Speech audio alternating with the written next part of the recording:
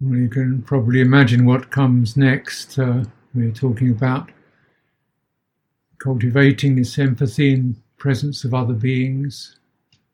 Well, do I need to mention it? The idea of yourself, the impressions of yourself that arise. Seemingly so etched in, perhaps, so etched in, so carved in, so stuck.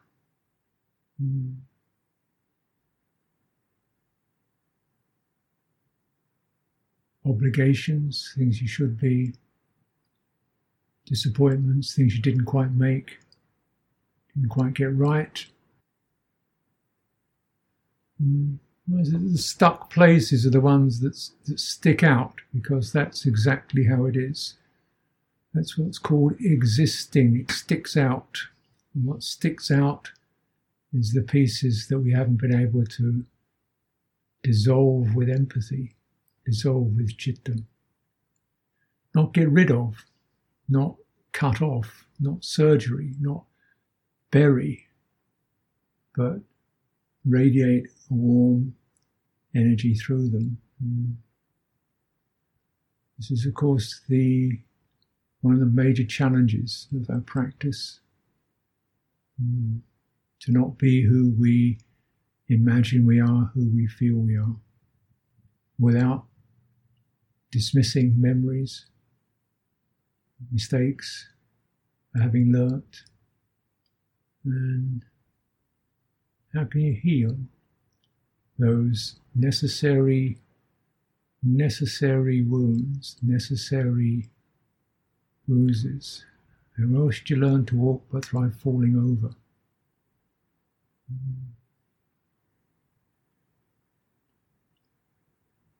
This is the one, isn't it? But I'm not asking you to search for anything in particular. Let's have that theme in mind and wait for the person that you imagine you are to appear. It probably won't take long.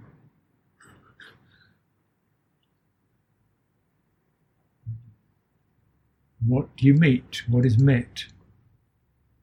Perception, an impression, a memory, sanya, Buddhist term. What does it do? Contact. What happens? Surge of cascade of thoughts and tangles.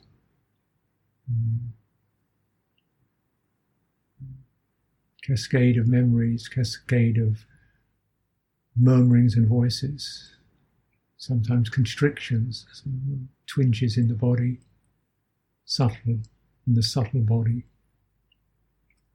That's why we keep this open field, like the very fine web of a spider's web, gossamer, an intense thing at all, and a hard thing at all, not a straight line in it, and yet exceptionally it's light. The lightness is its intelligence, not the heaviness.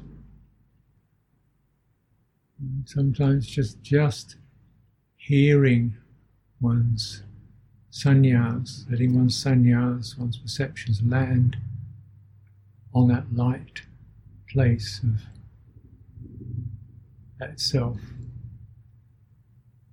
repeatedly, that itself discharges the sting, releases the contraction. Don't go to the stories. They will always proliferate. They're abstract now. They're abstract now.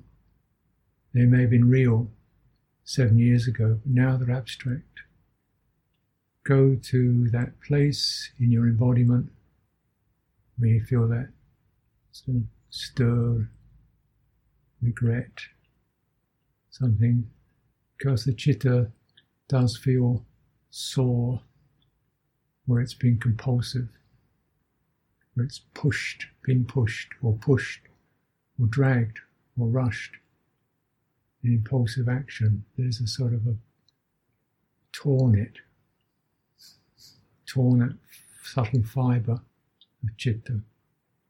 And heal it by returning time and time again, just the quality of an open, embodied presence.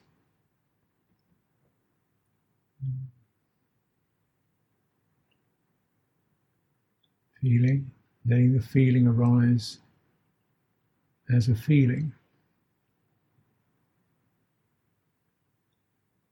It surges,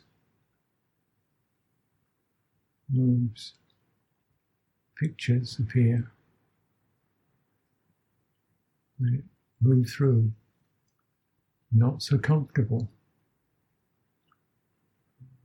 Sometimes fidgety. See if you can widen and soften. The wider you go, the steadier you get.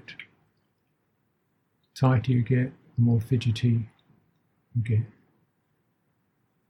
Wider and softer, but still tuned in.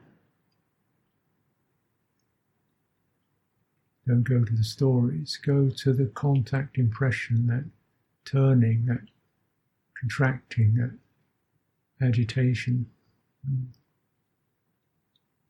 Feel where that occurs in your embodiment. Widen. Don't try to change it, fix it. Widen, soften. Let citta do its work. And keep the personality to one side. This is, we've all gone down this way, the bruising way, the wounding way. Put the person to one side. This is time to cultivate Dhamma.